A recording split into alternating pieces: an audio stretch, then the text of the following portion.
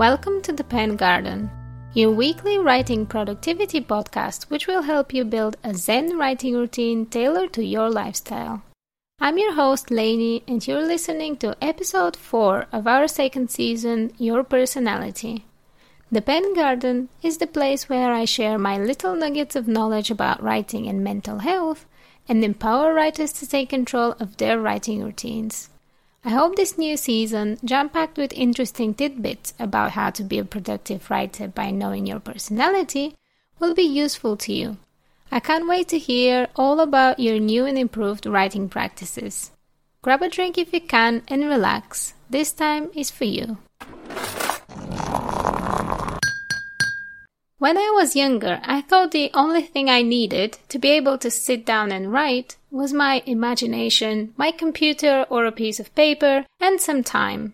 As the years passed and the need to sustain my impromptu writing sessions grew, I realized I also needed some drinks, some snacks, a comfortable seat, a place that didn't stress me out, and an actual plan of what to write because my patience as a discovery writer started running a bit thin.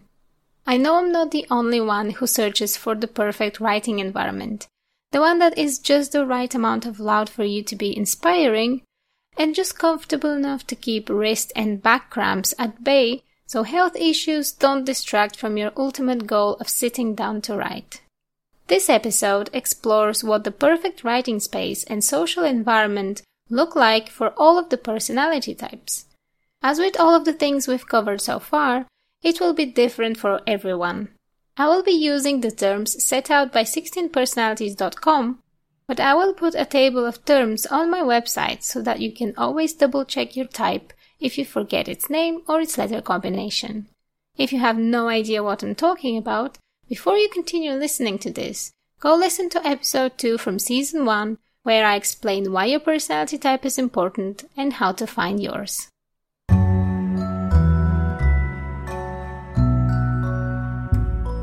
What we have around us as we sit down to do our writing practice is important.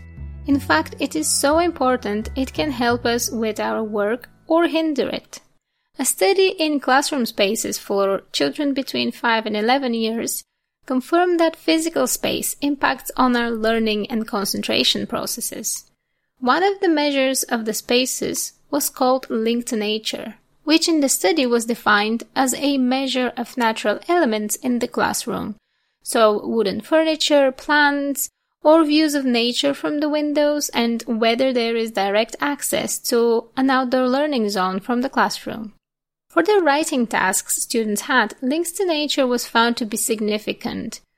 Views that included vegetation and objects in the far distance appeared to support better outcomes for students' learning in general.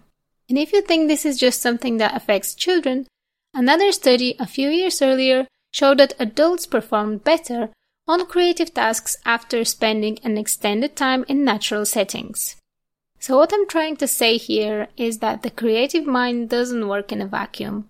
And I'm not saying we should all ditch our home offices and our desks and roll in the grass while dictating our next writing project. Instead, I want to encourage you to think about where you do your best writing. And where isn't just about physical space. It is about what the whole environment can offer you. That also involves interactions with other writers and engaging in activities that supplement your writing, like eating and drinking and sleeping. Different people will find different spaces appropriate for their writing practice. To give you some starting points for your thinking, I'm going to look at each of the personality types as defined on 16personalities.com.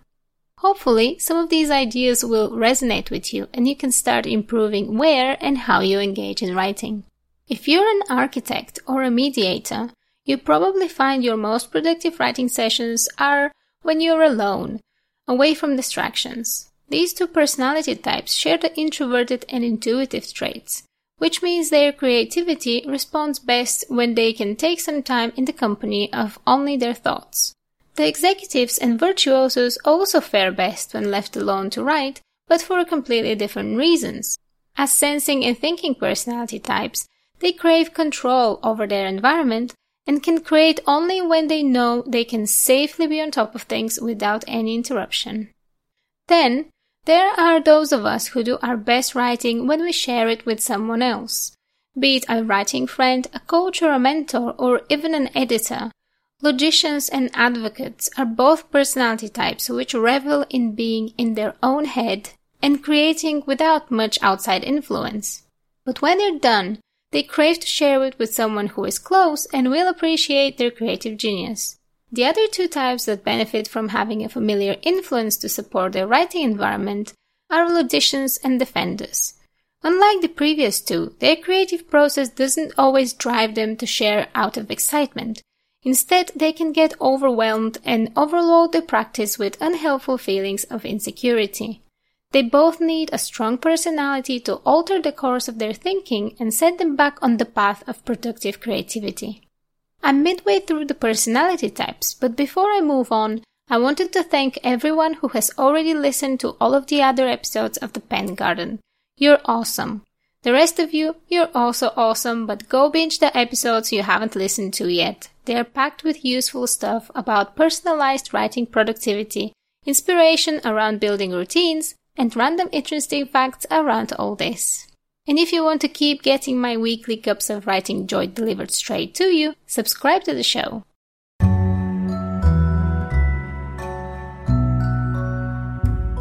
Back to our topic of writing practice environment, we move away from the people who like peace and quiet and dive straight into the 4 personalities that are at their best when they're surrounded by like-minded creatives. Writing groups, workshops, conferences, retreats, this is where they shine. They all share the extroverted trait, so it's no surprise. Commanders and consuls find inspiration when they can write and inspire by their own example. They would be the leader of a writing or a speaker at an event. Protagonists and entertainers would also be great at that, although their motivations are slightly different. They like to be surrounded by people and are interested in perspectives different than theirs. They would thrive in environments which encourage diversity and discussion, which gives them a chance to shine with their writing and communication skills. The last 4 personalities don't really like settling down and having one particular space where they get their best writing done. They need flexibility to be their best selves, and instead of change hindering their creative processes, it inspires them, leading to some of their greatest work in terms of productivity. Debaters and campaigners, both intuitive and prospecting, get their creative urges not from planned research, but when they find something interesting and new, no matter the environment around them. This pursuit of knowledge is fun and does wonders for their writing practice. Adventurers and entrepreneurs both thrive on opportunities for improvisation, sharing the sensing and prospecting traits.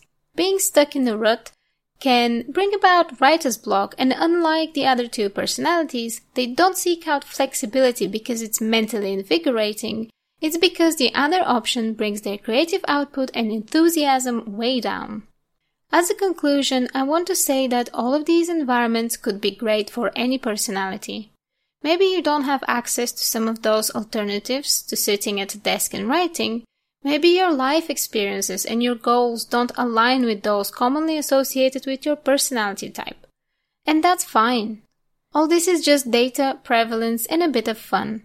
All these statements are based on personality type research shared on 16personalities.com, so take what inspiration you can from it, and if it doesn't work, try something else.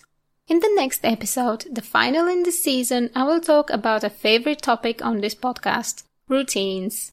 I will look at them through the lens of personality research and will delve into which personalities thrive on routines and which struggle, and how to power up your practice so you can include a routine that complements you and doesn't stress you out. The show notes for this episode are available on my website laineydelarocque.com/pengarden. That's LAINEYDELAROQUE.com, all one word, /pengarden as one word. I have cited all my sources there so you can go on and continue your own research on the topic. If you like this episode and happen to be listening on a platform that allows reviews, please leave a review. It helps creators who are starting out, such as myself, let more people know the podcast is enjoyable. Alternatively, come chat with me on the Pen Garden Facebook page or tweet me at Lainey Del Rock.